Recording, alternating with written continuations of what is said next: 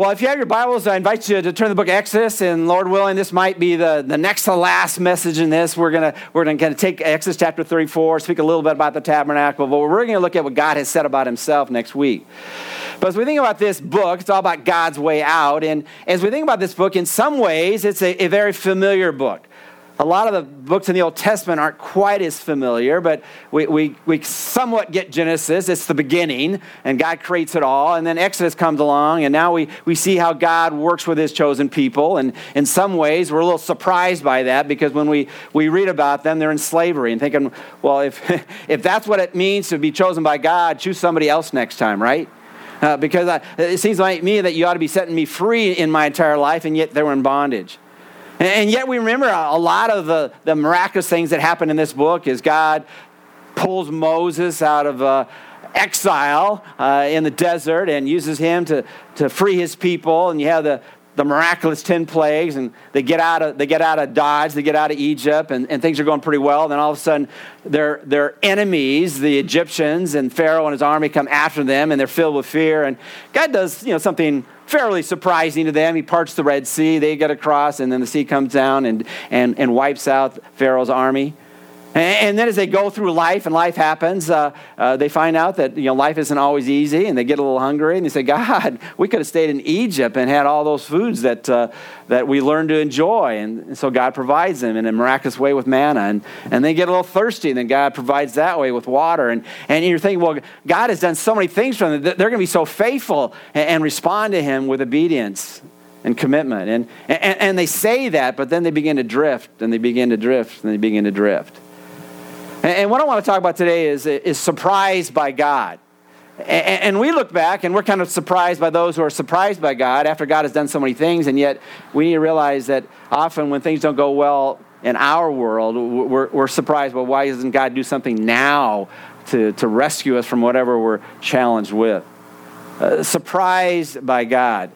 There's a lot of surprises that happen in this world. In fact, if I were to begin this service, and I was going to do it that way, I was going to say, Happy New Year! And you're thinking, what in the world's gone wrong with the pastor? This is not the beginning of the new year. But if you're Jewish, Rosh Hashanah happened on Friday, and it was the proclamation of a new year. And if you know a little bit about the calendar of the Jewish people, you're thinking, well, that's a weird time to have the new year because it's the 7th month of the year. And yet, really what it was celebrating God setting his people free. And Exodus chapter 12 has that whole recalendarizing of the people of God and saying, no, this is the day I want you to remember. Rosh Hashanah means head of the year. It doesn't necessarily chronologically it's the beginning, but it's the head of the year. This is the time when you recognize everything can now be new and fresh. And I've heard so many people, I can't wait till 2021, right? I just want to get through 2020. But really, what is new and fresh is not what specific day it is on the calendar, but who's leading the calendar, who's leading our life. And really what they do on Rosh Hashanah, they no matter how bad it's been, and right now in Israel, they're shutting down, even more so than almost any country in the world right now. They're locking up for 3 weeks because of a slash of COVID exploding in their country, and they're thinking this is the only way to deal with that. And that's right in the midst of a new year, and it's so counterintuitive, and it's so surprising because as they begin the new year, on Halloween we put, what do we put on apples? We candy apple them, right? Put what do you put on? Caramel on, right? You put caramel on the apples, and it's really sweet. Well, what they do is they take apples and they put honey on it. And it's a symbolic say, as we begin this new year, no matter what it's been like or even some of the challenges we know are going to happen, we're believing that God's going to give us a sweet new year. And no matter how unfestive they feel on that day, they take out a musical instrument, and I have one it's a mini one, but it's a shofar, and they start blowing the trumpet, and they're proclaiming, good news, this is going to be a great year, and they explode with enthusiasm. And at this point in particular time, one of the challenges for the people in Israel is that can we celebrate when now they've locked everything down? Can we really anticipate a great new year, a sweet new year? And they, by faith, have to proclaim, Happy New Year, Happy New Year. There are others who have been surprised in a spiritual level, and we get surprised all the time with all kinds of different things that might happen in our life. Am I speaking fast? Okay, yeah, I feel like I am. I can't even understand what I'm saying. All right, so, there's a book called Surprised by Joy. C.S. Lewis wrote that a while back, and C.S. Lewis, this is right in the midst of World War II and all kinds of things he was going through, and he said, I'm surprised by joy, right in the midst of suffering and things going wrong, and really what he discovered, and I was going to go through some things on that, he discovered that joy is not pleasure experience, but it's something that you come to the point in your life you recognize that you were made for so much more. And that more is to recognize that you can have a living, vital relationship with God, who in the midst of whatever is happening in this broken world, because of his presence in your life, you have this joy that he says it's indescribable, and yet it's there. There's all kinds of things we can be surprised by, and some of you might be surprised by this if you've been at Grace Hills Church for any length of time. I've told you over and over again that if you looked at the gender of angels, now there really isn't a gender for angels, but as we think if you were to put a gender to angels, because the only two that are named, you have Gabriel and Michael the archangel. So if you were to say the gender of an angel, you'd have to say they are male, right? And I've said to you over and over and over again. And also you look at even their characteristics, and the surprise about that, when an angel would show up, most of the time it was a surprise. And the first words out of their mouths were, "Do not be afraid." So when we think about all these, and I have two beautiful grandchildren, three, but but two little girls that are and Addison's birthday was celebrated yesterday, and how cute she is. And you want me to show pictures? I can't show pictures up here. But anyway, and what a little angel. And she is a little, well, she's not an angel because all angels are what? Male. Some of you didn't want to say that. Okay, well, anyway, but often we think of, little girls that are so beautiful and cute and things like that. They're so angelic, and yet the only two angels in the Bible that are named are Gabriel and Michael. However, I was reading about this little girl who was correcting her pastor and says, well, there are girl angels in the Bible. And in fact, they're actually named. And I can tell you their names. One of them is Sarah, and the other is Cher. And they have last names, Seraphim and Sheradim. So those who have a little bit of a Bible background, they're cherubim and seraphim in the Bible. The most often word we use for angels are angelos. That's the Greek word for translated angels. And the word angel simply means a messenger. And really, there is no gender for the angels.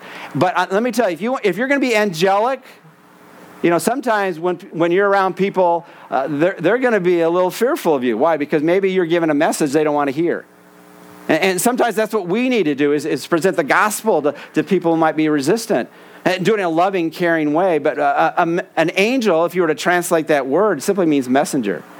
And there are heavenly messengers and there are earthly messengers. And when we act like Jesus and talk like Jesus, then we're angelic because we're getting across his message to people who so desperately need it.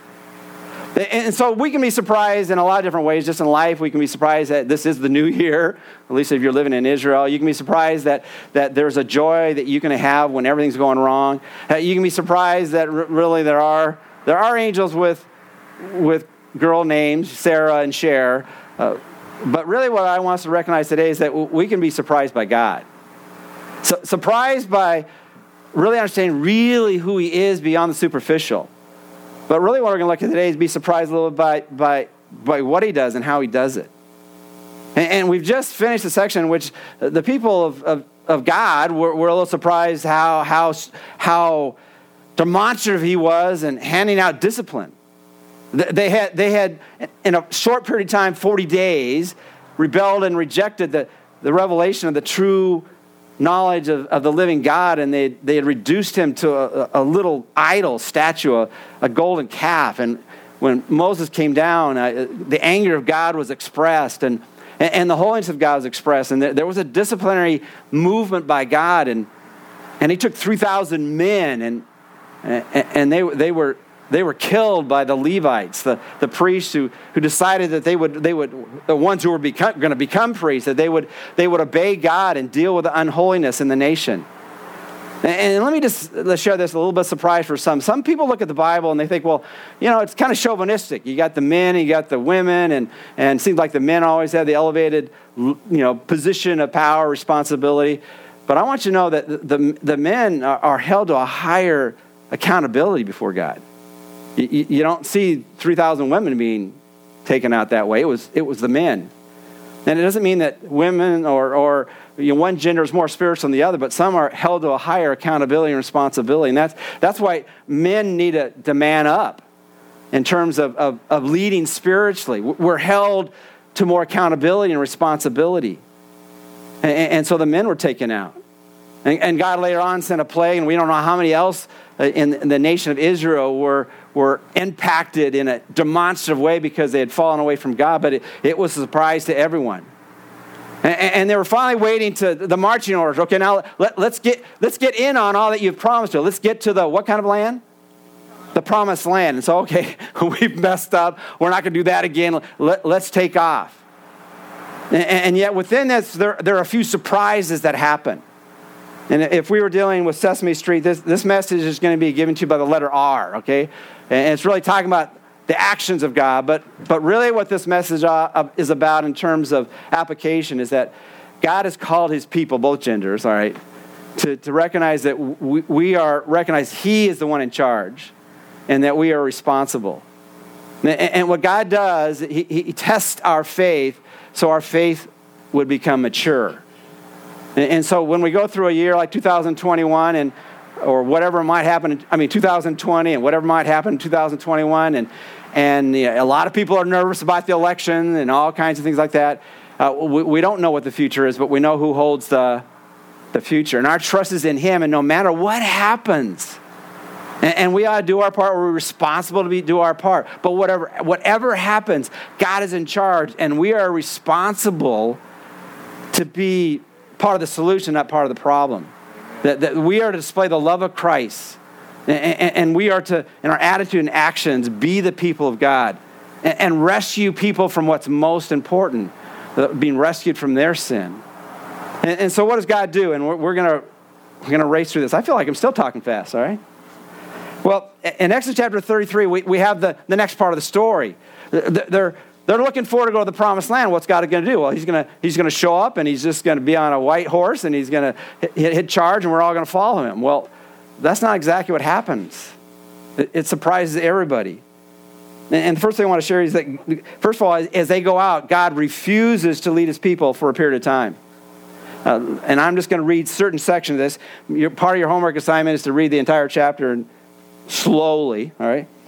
In Exodus 33, it says this: Then the Lord God spoke to Moses, "Depart, go up from here, you and the people whom you have brought up from the land of Egypt, to the land which I swore to you. To your descendants I will give it." Good news. But then he gives a little detail here, and they might have missed the detail. Have you ever had that experience where you're reading something really important, and you read it a little bit faster than you should, and there's something in the fine print that you missed, and if you missed that fine print, Warren's smiling over here because he does all kinds of documents like that. If you don't get the fine print in a legal document, it could cost you everything in terms of what you're thinking you're going to get. Because what he says here, he says, okay, depart, and then he says, I'm going to send an angel before you.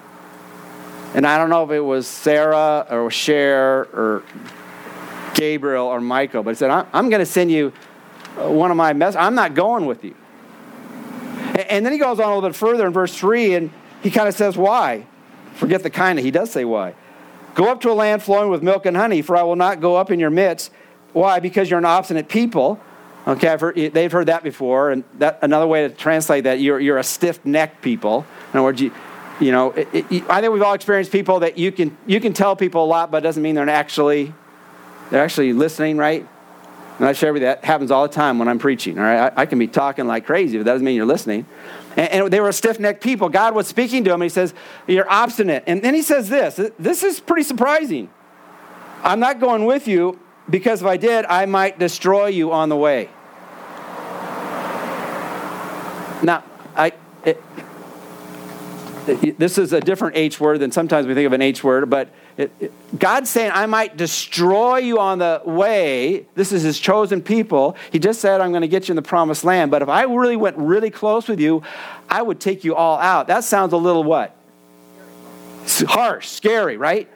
That's kind of surprising. God is saying to his people, I want you to know, you want me to go with you, and I kind of want to go with you too. But if right now, the way I feel about you, and we can't totally understand how God's feelings works in with his character, but God is always consistent with his character and what he does. But he says, if I went with you, I would destroy you on the way. In the next few verses, the people start to mourn and all kinds of things like that. But basically he said, look, it's good for you that I'm not going to be with you like you've experienced that in the recent past. Now, why does God do this? And if you think about it, I'm looking at 2 clocks here, is that if you look at the scripture and God in a theological way, he says, I'm not going to be with you. Well, we know that God is spirit. He's not limited like we are with our physical presence because we have an earth suit on, a body here, right? And we can't be in 2 places at, help me out or I'll start all over. We can't be in 2 places at once because we're limited right now. We can't be 2 places at once. And he says, I'm not going with you.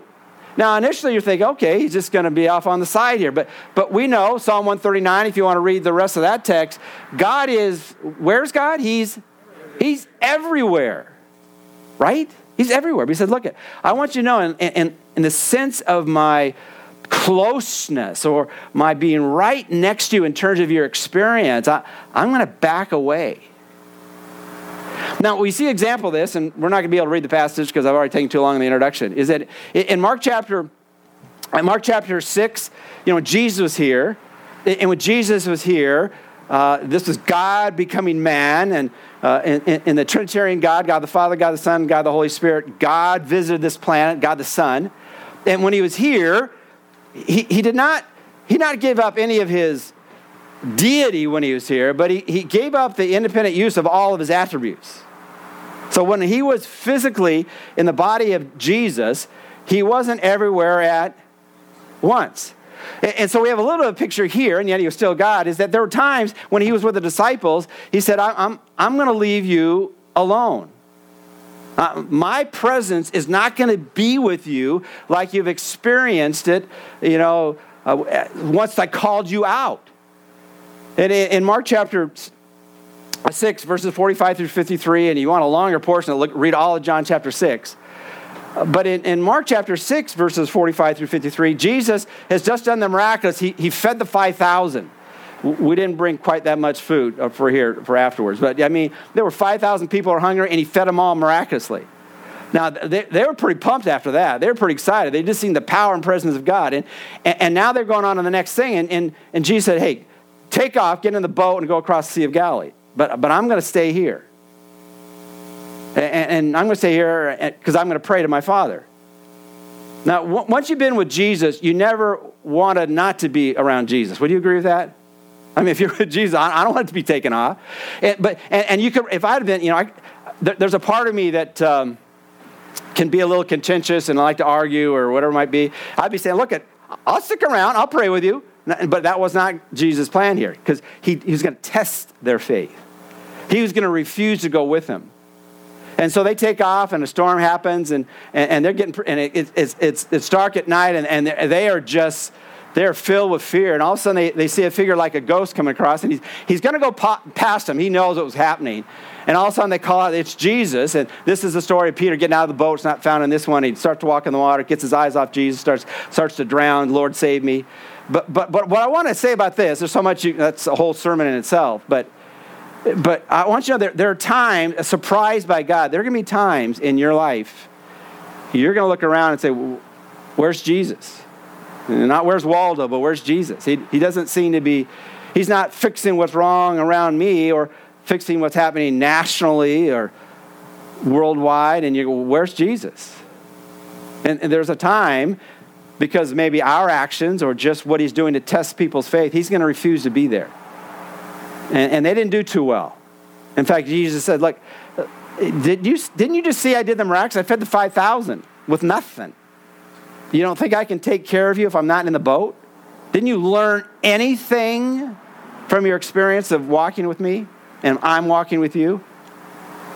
And so as we think about surprised by God, no matter what you're going through or people you care about going through, I want you to recognize that our God is everywhere at once. But there are times intentionally, and it's illustrated in Jesus' day, but it's also illustrated in the days of Moses, that he refuses to go. And quite frankly, sometimes that's a good thing. Have you experienced the times that people you really love and care about, when they're a certain mood, when their vein here is pretty prominent, it's better to what? Get away, right? I don't think this is the time to have a real lengthy, deep conversation. And there's times where God is like that. I mean, he's always under control. We're not going to be able to balance all out. But God refuses to be with people because if you really understand what's happening now in my heart, I would destroy you on the way. So I'm going to send an angel to go with you. But sometimes God just allows us to test our faith, to mature our faith. But then it goes on a little bit further. This one's kind of an implied point. But not only does he refuse to lead his people for a period of time, he restricts access for people to be near him. And the reality, again, it's that contention. God's everywhere, but there are times where we don't feel particularly close to him. And you might have heard that phrase, that if you don't feel close to God, guess who what? Guess who moved? Well, it's usually us, but sometimes God chooses to move away from, to test our faith, to grow our faith. Exodus 33, beginning at verse 7. Now Moses used to take up a tent and pitch it outside the camp. And so really you have Moses saying, well, I guess if he's not going to be with you, I better not talk with God amidst all the people. I'm going to take this prayer closet outside the tent because God's already expressed, if I'm around my people, my anger, my wrath against sin might pour out. So he pitches the tent outside the camp, a good distance from the camp. And he called it the tent of meeting. It's not the tabernacle. It hadn't been built. And everyone who sought the Lord would go out of the tent meeting, which was outside the camp. So if they were going to meet with God, they had to take a trip. Now, we don't have to do it because you know what God has done? In the New Testament, God has pitched a tent, and that tent is our own body. That our bodies is the temple of the Holy Spirit, who is in you, whom you have from God.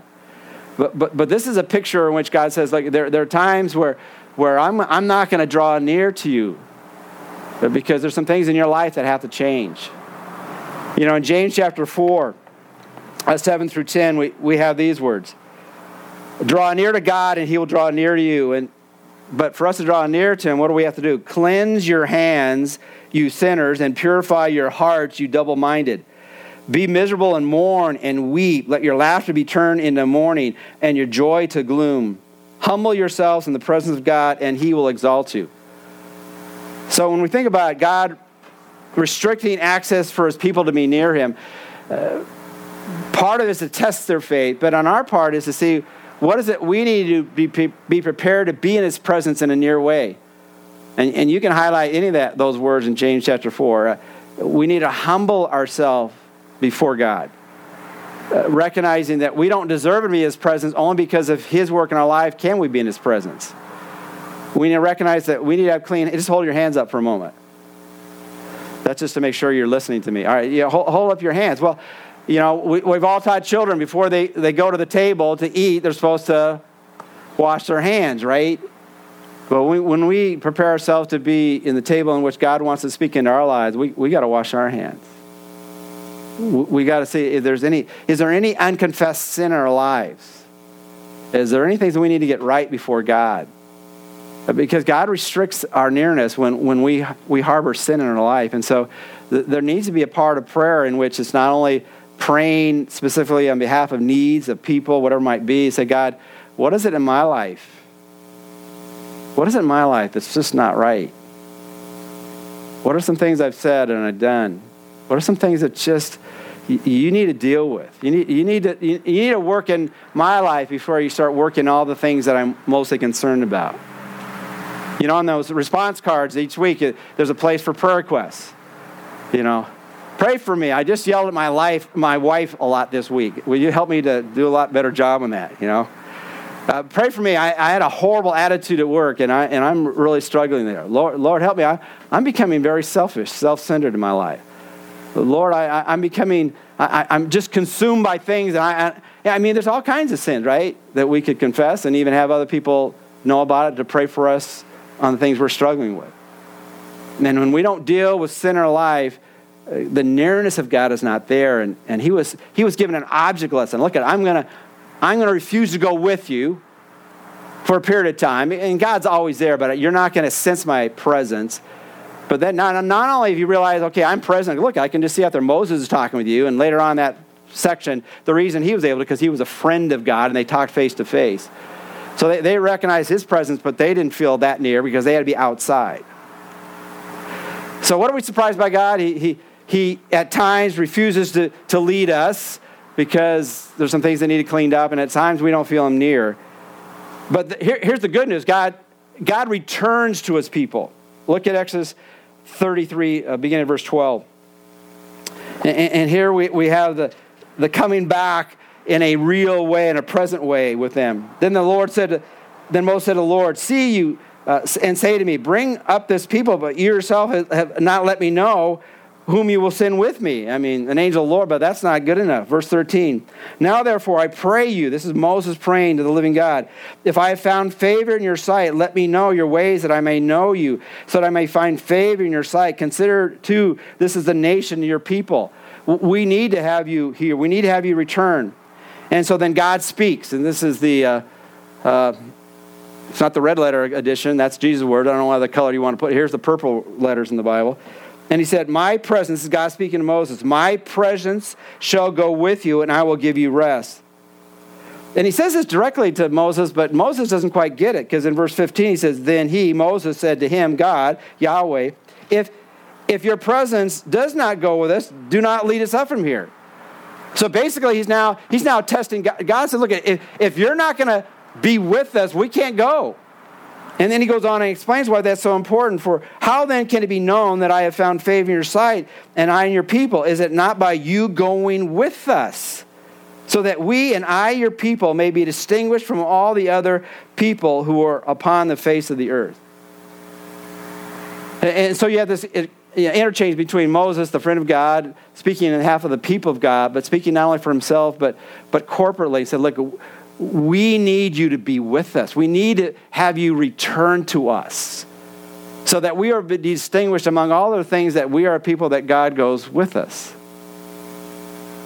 You know, there's so many different things in which this presence of God is accentuated in the New Testament. Jesus, when he left, and we quoted this passage a few weeks ago, as he gives out the marching orders known as the Great Commission, he says, at the end, he says, I want you to make disciples everywhere. And they're pretty freaked out with that. And he says, lo, I am with you always, even to the end of the age.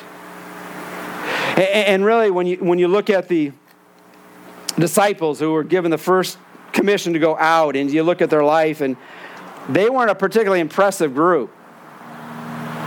You know, when I look in the mirror before Sunday, I say, this is not a very impressive pastor. And sometimes, depending on what mood I'm looking out at you, and you're not that impressive people either, you know.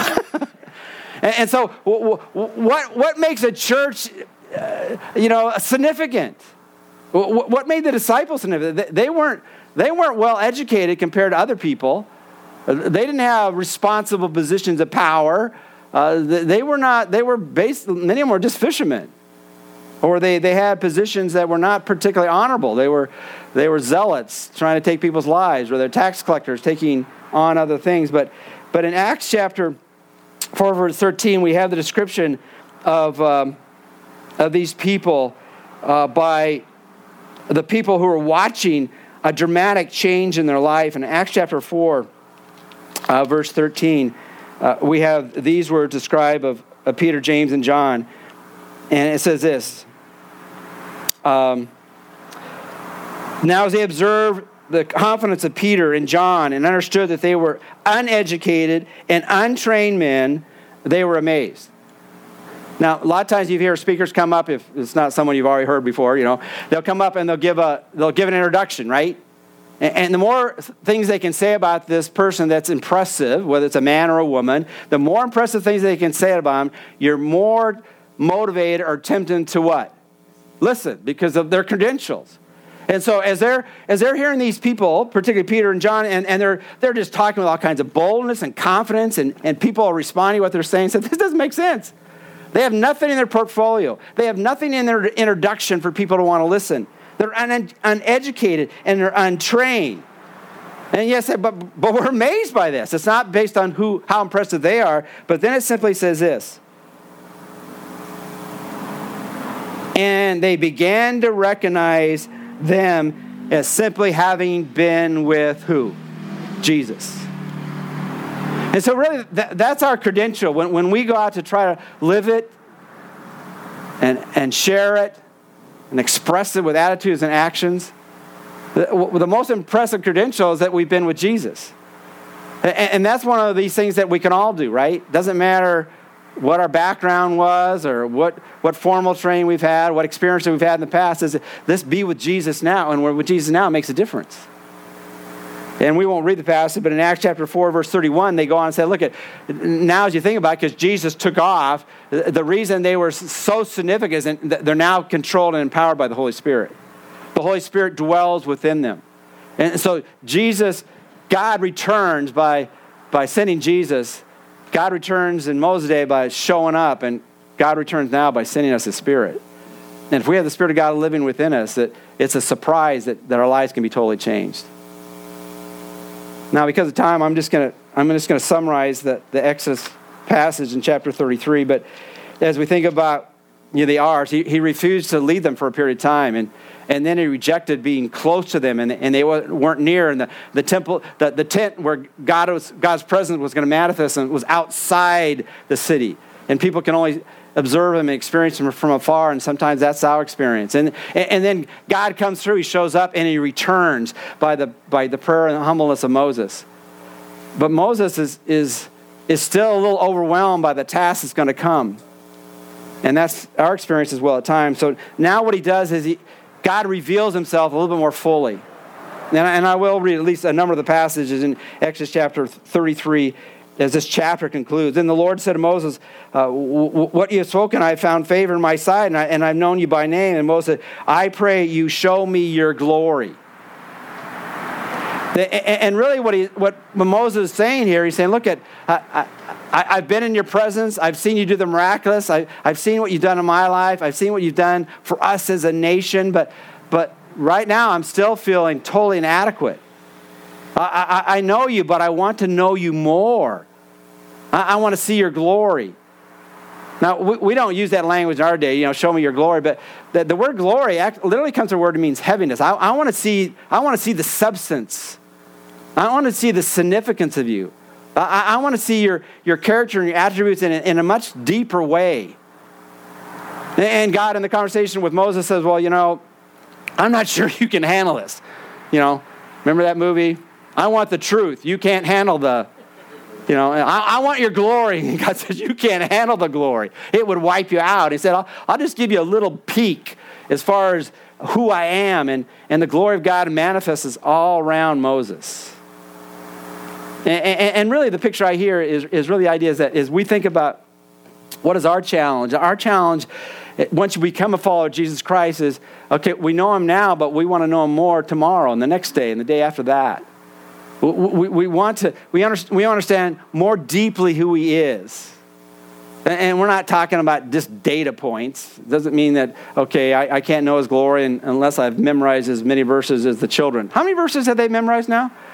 4, and they're on their 4th one today, all right? All right, well, you might not memorize as many verses as the children, but if you're spending time with God, it's going to change your life because his glory makes a difference.